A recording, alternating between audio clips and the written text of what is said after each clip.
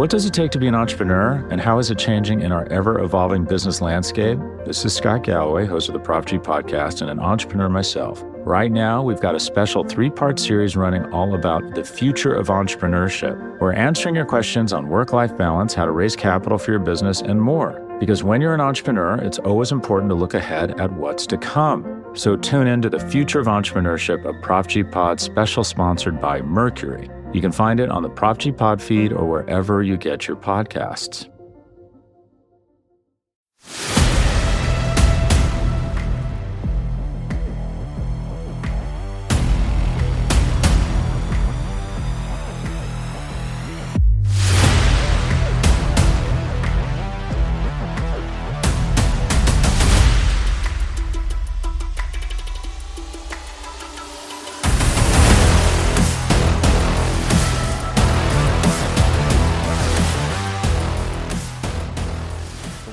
To the podcast to be named later. I am one of your hosts, Stephen Tolbert. Obviously, normally in this spot is Chris Willis, but Chris is out tonight.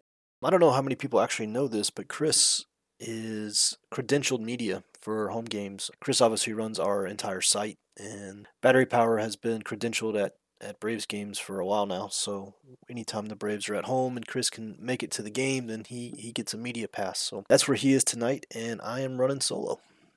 And we do have some different topics to get to tonight. Obviously, the Braves just came off a really tough stretch of games. If you don't know, the Braves just played 17 straight games against Baltimore, Boston, Toronto, Texas, Seattle, and then they just played the last 3 against the Dodgers. And that was a 17-game stretch that they just went through, and they played okay. I mean, it wasn't great baseball. They played 8 and 9 over the 17 games.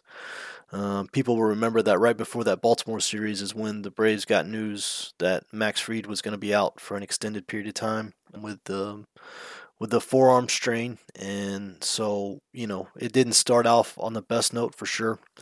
But the Braves played pretty well. The Toronto series was the only stretch of that run where it really got ugly. The Braves just didn't play well in that series, and had they won at least one of those games, then they would have gone. It would have been the other way. It would have been 9-8 and would have had a winning record over that stretch. But yeah, 8-9, you can't complain too much about. It's one of the toughest stretches for the schedule the Braves have had so far. Like I said, they didn't have Max, they didn't have Kyle Wright. They were down 2 of their best pitchers. I wouldn't say the offense has been just completely on fire throughout this stretch.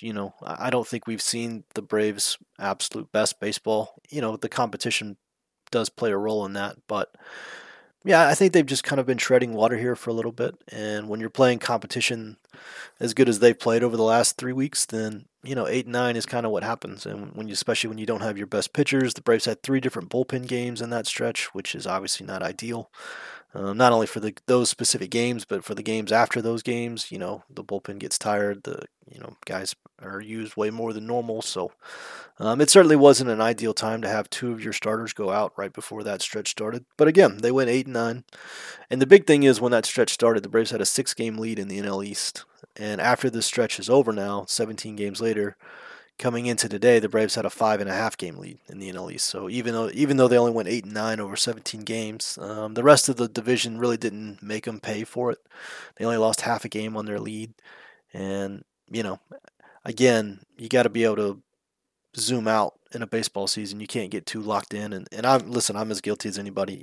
I follow all these games. I live tweet a lot of them, and it's easy to get caught up in instant reactions about the game in front of you and not stay zoomed out. But when you do zoom out, the Braves are still in a really good spot, a 5.5-game lead. The schedule gets much easier in June. They get Oakland and Colorado and Cincinnati and Washington. They get a few more of the lower teams in the league. So that'll help, of course, and you'll get to the point where you've got 5 starters in some way. The Braves went through most of this stretch. I think today's Thursday that I'm recording this, and I think today is the first day the Braves have had 5 starting pitchers on the roster since that stretch began, since that news came down from about Max. I think I think today was the first day they called up Dylan Dodd today and put Michael Tonkin on the IL. And I think today is the first day they've had 5 starters on the roster since that news broke way back before the Baltimore series. So, yeah, that'll help the bullpen. Even if it's not 5 great starters, it's 5 starters at least. And, you're not going to have to burn through your bullpen every couple of days. So that will help. But, yeah, 8-9 over the 17 games. We knew it was going to be a tough stretch even before it started. You could tell on paper it was going to be a tough stretch. And it was, The Braves didn't play great, but they treaded water, and luckily enough, the division didn't really make them pay for it. And yeah, they come out of it with a 5.5 game lead versus the 6 game lead they had when it started. So all in all, not too bad. So one of the things that we absolutely had to talk about tonight, and even though I'm by myself, this was just a no-brainer because it has to be talked about, is Bryce Elder, right? Like what is happening? What is happening with Bryce Elder? No one can really explain it. It's, you watch these games that he pitches, and it's like, my God, he's throwing 91 down the middle a lot. And, like, they don't hit it. And it's wild. I remember last night in the last game against the Dodgers, there was a sequence where there was 2 guys on, and it was Max Muncy up. And Max Muncy destroys right-handed pitching. I mean, it's what he does. And he's one of the league leaders in home runs. And he got to a 3-1 count, and Bryce Elder literally threw him 2 91-mile-an-hour fastballs right down the middle. I mean, just right down the middle of the plate. And he missed them both. And the second one he swung through to end the inning. And it's like, I don't even know how to explain that. And that's like a microcosm of what Bryce Elder's first few weeks in the big leagues have been like this season, where like you can't really explain how he's getting away with this stuff. Like if you look at his, baseball savant page, everybody's probably seen it by now. It's terrifying because it's like he doesn't really do anything exceptionally well, and none of his stuff is even really average. Most of it's below average, if we're being completely honest. And his command is not great, and he leaves a lot of pitches in the middle of the plate. But like every game, you look up and he's thrown 6 innings and given up 1 run, and you're like, what? What the hell is happening? Like what's happening? It really is a miracle. And you know what? Here's the thing, though. Even if it's not real, and even if it does regress, and even if there's a big, fall off a cliff coming, the games that he's pitched to this point still count. Like, you can't take that win against the Dodgers away because it's already in the record book. It already counts. And regardless of what happens from this point forward, the Braves needed that win last night. And they've needed Bryce Elder to be the guy that he's been the first, 8 weeks of the season.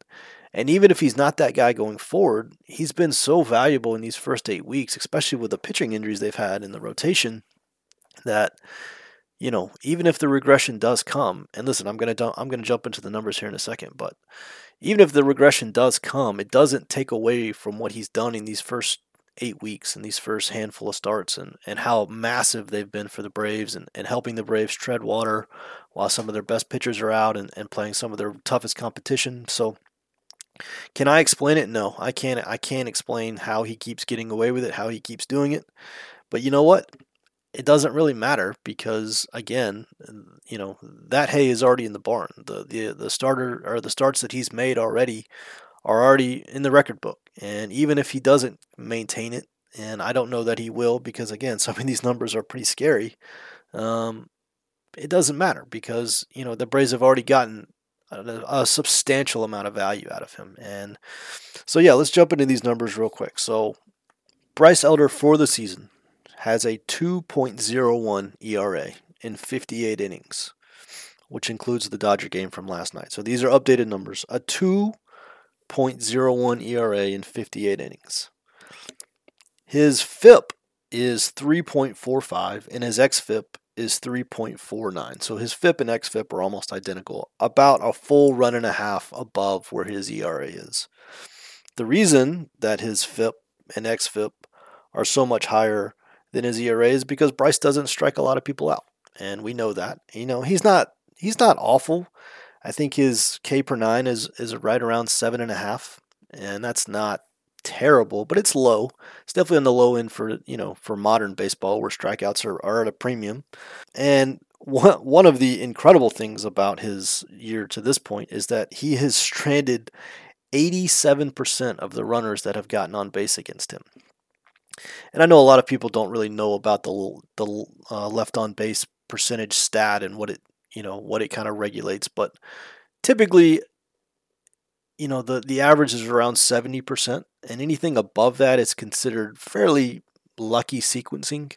And if you have a number substantially higher than 70%, then you've had some sequencing luck, right? Like you're getting your best results when guys are on base and your worst results when guys are not on base, right? That's essentially what sequencing is you're leaving guys on base at an incredible clip because your best outcomes are coming when those guys are on base. And we saw that against the Dodgers. I mean, I think the first 4 innings he had 2 guys on every inning.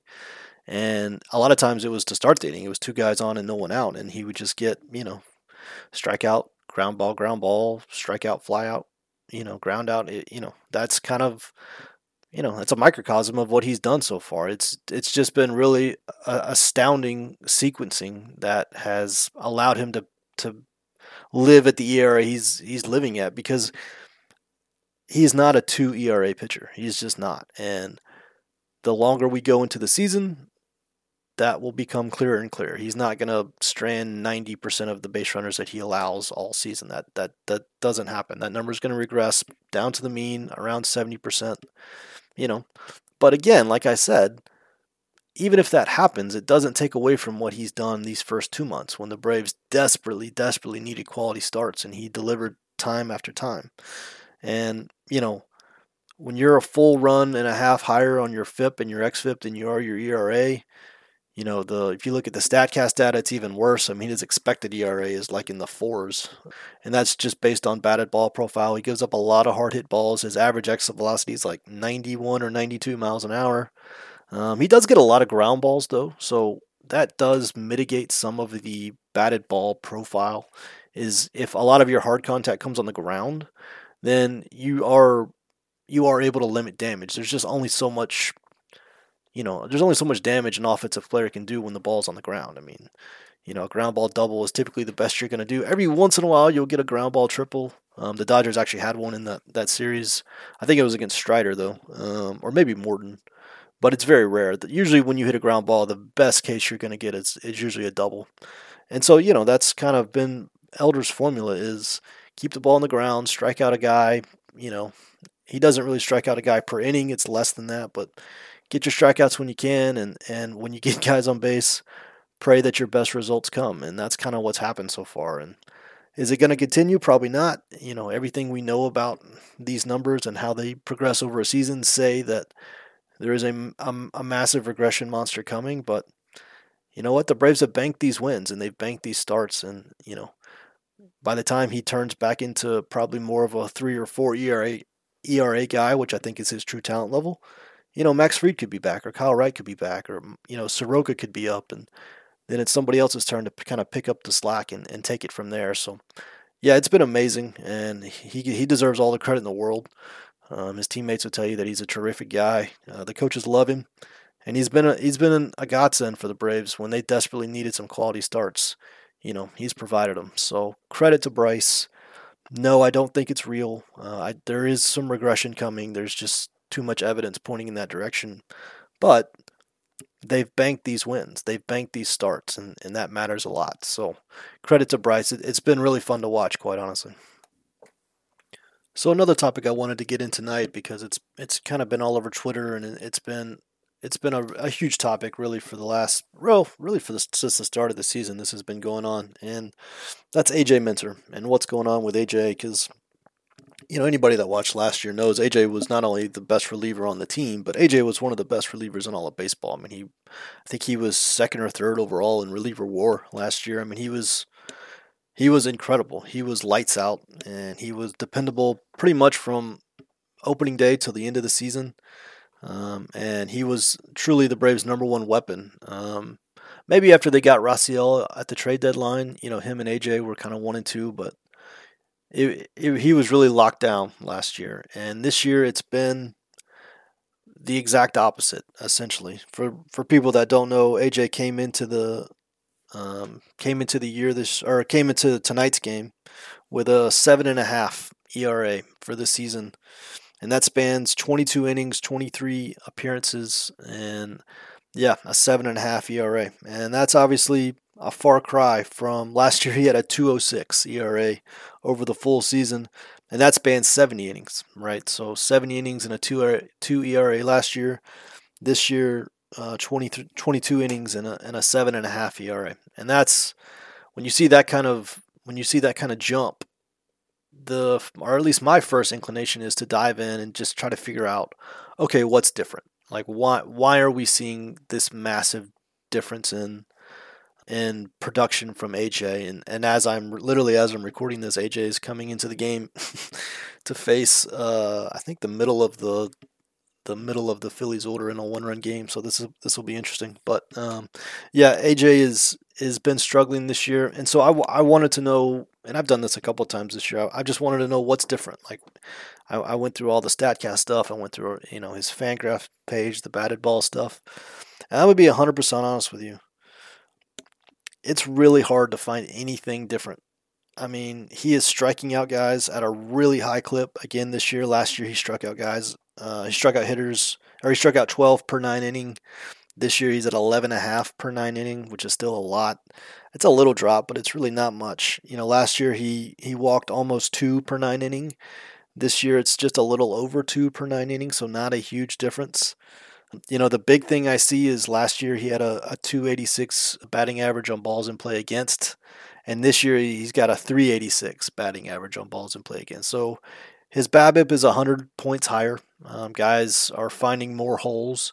I do think the Braves' defense is not quite as good as it was last year, and I think that is contributing to some of this. I think there have been plays that were made last year that haven't been made this year, and so the Braves as a staff have like the fourth or fifth highest batting average on balls in play this year, and I think the defense is part of that. And not having Dansby in those 3 weeks with Grissom, which were not great at short, and the defense overall has been kind of sketchy. But back to AJ, when you have 100 points higher and on a batting average of balls in play, that just means you're the times that the opponent is making contact is just not turning it into outs at the same level it was last year. And there's always a conversation about, is that more the pitcher's fault? Is that more the defense's fault? Is that more just randomness or luck?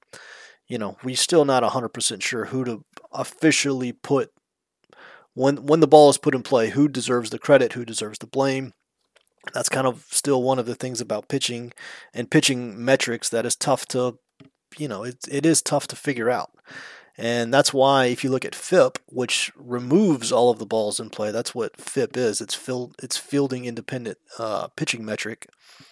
That's why his FIP is still 332. His ERA is 736, and his FIP is 332. And his xFIP, which is the same, is removing fielding but also stabilizing home runs per fly ball, is 337, which is only like half a run higher, maybe a little bit more than that than it was last year. And so, guys are putting the ball in play against him almost at the exact same clip, but are hitting 100 points higher this year than they were last year. And so that's definitely the big thing. If you pull up his Savant page, it's a lot of the same stuff. It really doesn't look that much different from last year.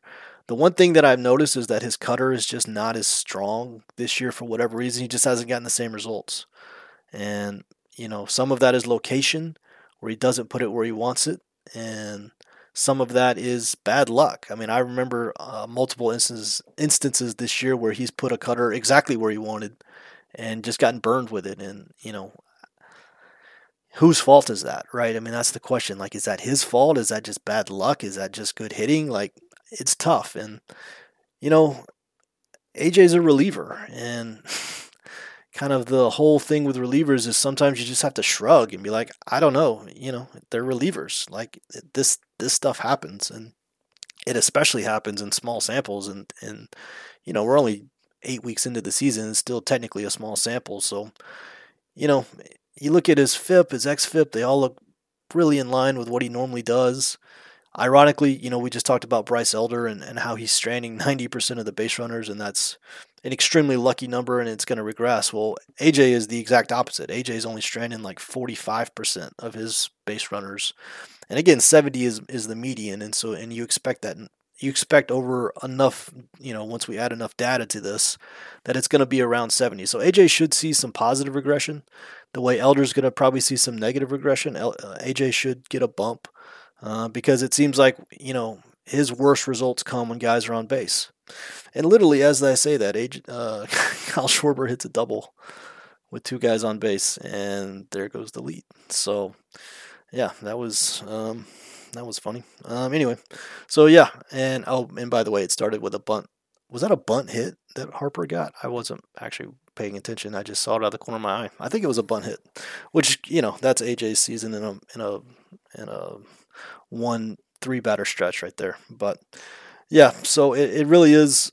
Yeah, I don't have the answer. I don't know. I can't tell you that this is drastically different. His velocity looks the same. His batted ball stuff looks the same. It's just more batted balls are going for hits than they ever have before, and It's tough to tell who to blame. I mean, AJ's average exit velocity this year is actually a little bit less than it was last year. So it's not like guys are just squaring him up way harder than they were last year. It's actually down a tick. I think it was 88.3 last year, and it's 88.2 this year. So essentially identical average exit velocity. They're just going for more hits, and it's tough to really explain why that's happening and whose fault it is. But my guess is it's just a product of small sample size randomness, and over enough innings and a large enough sample, it should come back down to earth. And the Braves need it to. Obviously, AJ is one of their best pitchers, and they need him to be good. And he was kind of depended on to be one of the 2 or 3 best relievers on this team, and him and Iglesias were supposed to kind of form this really dynamic duo at the back of the bullpen, and it just hasn't worked out that way so far. But again, these are relievers. This stuff happens, and I'm still not worried about AJ. I know it's crazy to say. I know a lot of people are like ready to be done with him, but like you look at the numbers and it's just not there. Like there's nothing overly concerning in them. It's not like he's 3 miles an hour less on his fastball, or guys are averaging 92, 93 miles an hour exit velocity where you're just like, what's going on? Like none of that's there. None of that exists. It's just like when guys make contact now, it's just going for more hits than it used to. And who do you blame for that, and who's responsible for that? We don't really know, and that's just baseball sometimes. So, yeah, it's been frustrating, and obviously tonight's not going to help. But it's the Braves really need AJ to find some better results, and I'm sure AJ is, AJ wants better results more than anybody. So, but yeah, that's AJ Minter. All right, last topic, then we'll get out of here. So one thing I did want to touch on tonight, because it's been a theme for the season so far, and it's kind of reared its ugly head here in the last couple of weeks, and one of the reasons the Braves have been inconsistent is the Braves have some pretty wild splits going on right now between when they face a left-handed pitcher and when they face a right-handed pitcher. I don't know if you guys have seen these numbers yet, but when the Braves face a left-handed starter this season, or I'm sorry, not a left-handed starter, just a left-handed reliever, or a left-handed pitcher of any kind, the Braves offense has a 150 WRC plus, which is absurdly high for a team. I mean, that's basically saying every time the Braves face a left-handed pitcher, they turn into like prime, Miguel Cabrera, or Mike Trout. Like that's an absurd number to run. And then when the Braves are facing right-handed pitching this year, they have a 96 WRC plus. So left-handed pitching, it's a 150, and against right-handed pitching, it's a 96. And so anytime you see a gap that big, then, it's interesting, right? It's something you kind of want to dive into. And, if you break down the roster, it actually does make sense. I mean, if you think about the best right-handed hitters on the team, Acuna, Riley, Murphy, Ozuna's been really hot in May, which has helped a ton. Probably should have added him to the rundown as hot as he's been. If he keeps this up going into next week's episode, then we'll do a bunch of Ozuna stuff because he's earned it. But yeah, d'Arnaud, Arcia has been really good. The Braves have, the Braves have quality right-handed hitting kind of up and down their lineup. And like Kevin Pillar has been huge against lefties. And ironically, like even some of their right-handed Ozzy. God, I can't forget right-handed Ozzy. Right-handed Ozzy is the best the best right-handed hitter on the team. Right-handed Ozzy is one of the best hitters in the history of baseball. If you don't know, I think Ozzy's got like a career like 340 average against left-handed pitching. Literally one of the best of all time. And I knew I was forgetting somebody big. Yeah, right-handed Ozzy has been a monster. And so like the Braves just have like up and down their lineup, they just have this incredible, depth of guys who can just destroy left-handed pitching. And that's what you've seen. And anytime, the Braves have actually run into a really long string of right-handed starters here in this tough stretch. And I think teams are starting to kind of get aware of this and are lining up their right-handed starters to face the Braves if they can do that. You can't always control that, but if you can control it, then the Braves faced nothing but righties in the Seattle series. They faced nothing but righties in the LA series. They faced nothing but righties, or they faced two righties in the Texas series and one lefty. They crushed the lefty, of course. So teams are. I think they're facing all righties in this Philly series coming up. So teams have really started to figure out that your best chance against the Braves is to throw your right-handed pitching because if you look at all the Braves' left-handed hitters, the real weapons against right-handed pitching, it's really not the same as all of their weapons. All of their right-handed hitters against left-handed pitching. They've got Matt Olson, who really crushes right-handed pitching. He always has, and is doing it again this year. But then after Olson, if you look at the left-handed hitters on the team, it's Eddie Rosario, who's having a disappointing year overall, and especially against right-handed pitching. You have left-handed Ozzy, which is a far cry from right-handed Ozzy. Left-handed Ozzy is having a much, much, much worse year. And then Michael Harris, of course, is the other lefty who's having a really slow start and actually got benched yesterday and is back in the lineup today, or 2 days ago. Got benched 2 days ago and back in the lineup the last 2 days. But yeah, so you've got Olson and then you've got three guys who really haven't been great. And so it's not hard to see why the Braves are so much better against left-handed pitching, just because they have this incredible, 5, 6, 7 guys deep of hitters that can all crush left-handed pitching. And if you look at the guys on the team that crush right-handed pitching, it's really three guys. Acuna hits everybody. He hits righties and lefties.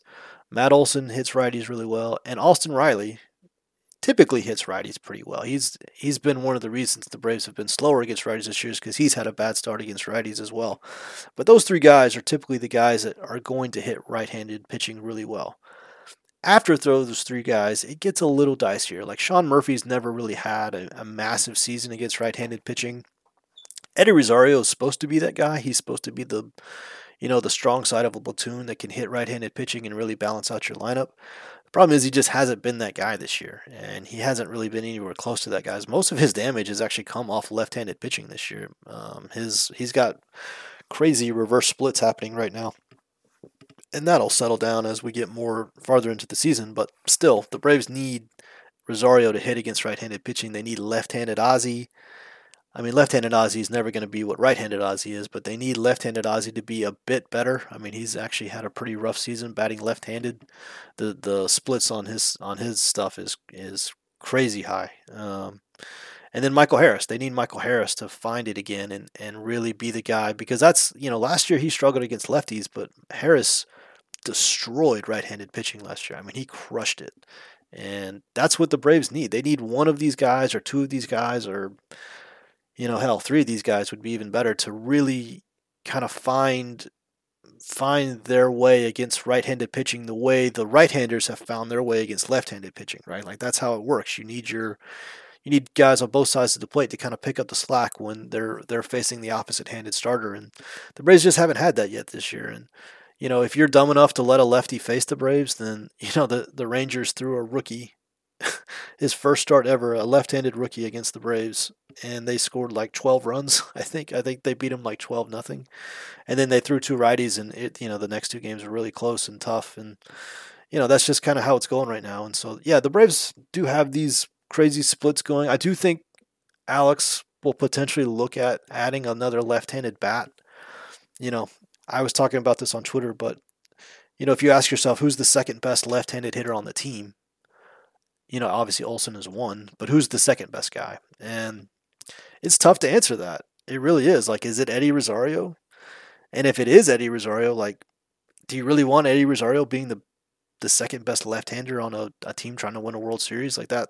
I don't know. That seems like not ideal, right? Or, does Michael Harris eventually take that mantle? That's what I think. I think eventually Michael would be the second best lefty on the team. And if he gets back to the guy he was last year against righties, then you can certainly live with that. I mean, he had like a 150, 160 WRC plus against right-handed pitching last year. And if he gets back to that guy, then you're more than fine. Then, you're really covered against righties as well. But we just don't know. We don't have enough data on Michael Harris over, we don't have multiple seasons to know exactly what's going to happen or have at least a decent idea what's going to happen.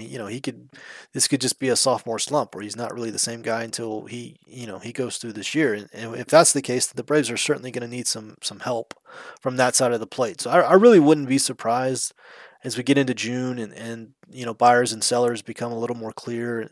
I wouldn't be surprised if Alex goes out and tries to find another left-handed hitter for the lineup. I think it would help. It'd certainly help mitigate some of this massive difference they've had in right and left-handed pitching so far. And, their offense is just, they have, Tampa's on another level than everybody. But after Tampa, the Braves essentially have the best offense in baseball against left-handed pitching. And against right-handed pitching, they rank like 18th or 19th in the league. They're almost a bottom third team against right-handed pitching. That's the difference we're talking about. It's really been stark. And so I do think they'll go out and get a left-handed bat if this continues. If Eddie doesn't find it or if Michael doesn't snap out of this slump at some point soon, I think that's going to be a real need for the team. And, it should be because, you don't want to get into a situation where you're in a playoff series and the other team can stack all of its righties against you and basically say, can you beat us on your weaker side of the plate? You really want to be more balanced than that. So, that's just an interesting thing I've noticed over, it's kind of developed itself over the first 8 weeks of the season. And we have enough data in terms of a team wide that I think we can safely say the Braves are going to be worse against right-handed pitching than left-handed pitching. And so what's the move? What's the counter to that? How do the Braves, how do they combat that? Is it a trade? Is it trying to get Michael going? Obviously they're going to try to get Michael going, but, are they successful in doing it? What do you do with Eddie? Because, Eddie doesn't do much in the field. He doesn't do much on the bases. So if he's not hitting, it gets tricky with Eddie. So, yeah, just something to be aware of. The Braves do have a bit of a hole against right-handed pitching, and how they go about addressing it is going to be kind of an interesting storyline as we get into June and July. So, yeah, that's really all I have. When you're running solo, it's tough to go more than 30 minutes before you feel like you're crazy. You've been talking to yourself so long. So I'm going to cut it off there. We'll be back next week. Chris and I should be back kind of on our normal setup and all that. So stay tuned.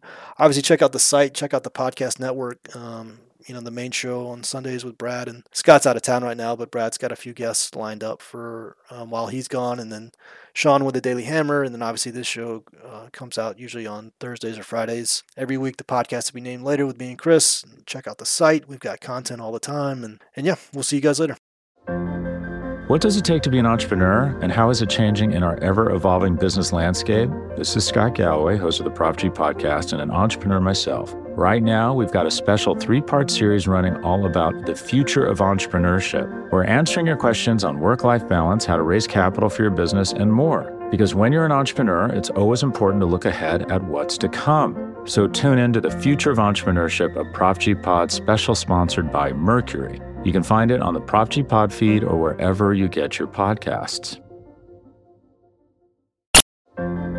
What does it take to be an entrepreneur, and how is it changing in our ever-evolving business landscape? This is Scott Galloway, host of the Prop G podcast and an entrepreneur myself. Right now, we've got a special 3-part series running all about the future of entrepreneurship. We're answering your questions on work-life balance, how to raise capital for your business, and more. Because when you're an entrepreneur, it's always important to look ahead at what's to come. So tune in to the Future of Entrepreneurship, a Prop G Pod special sponsored by Mercury. You can find it on the Prop G Pod feed or wherever you get your podcasts.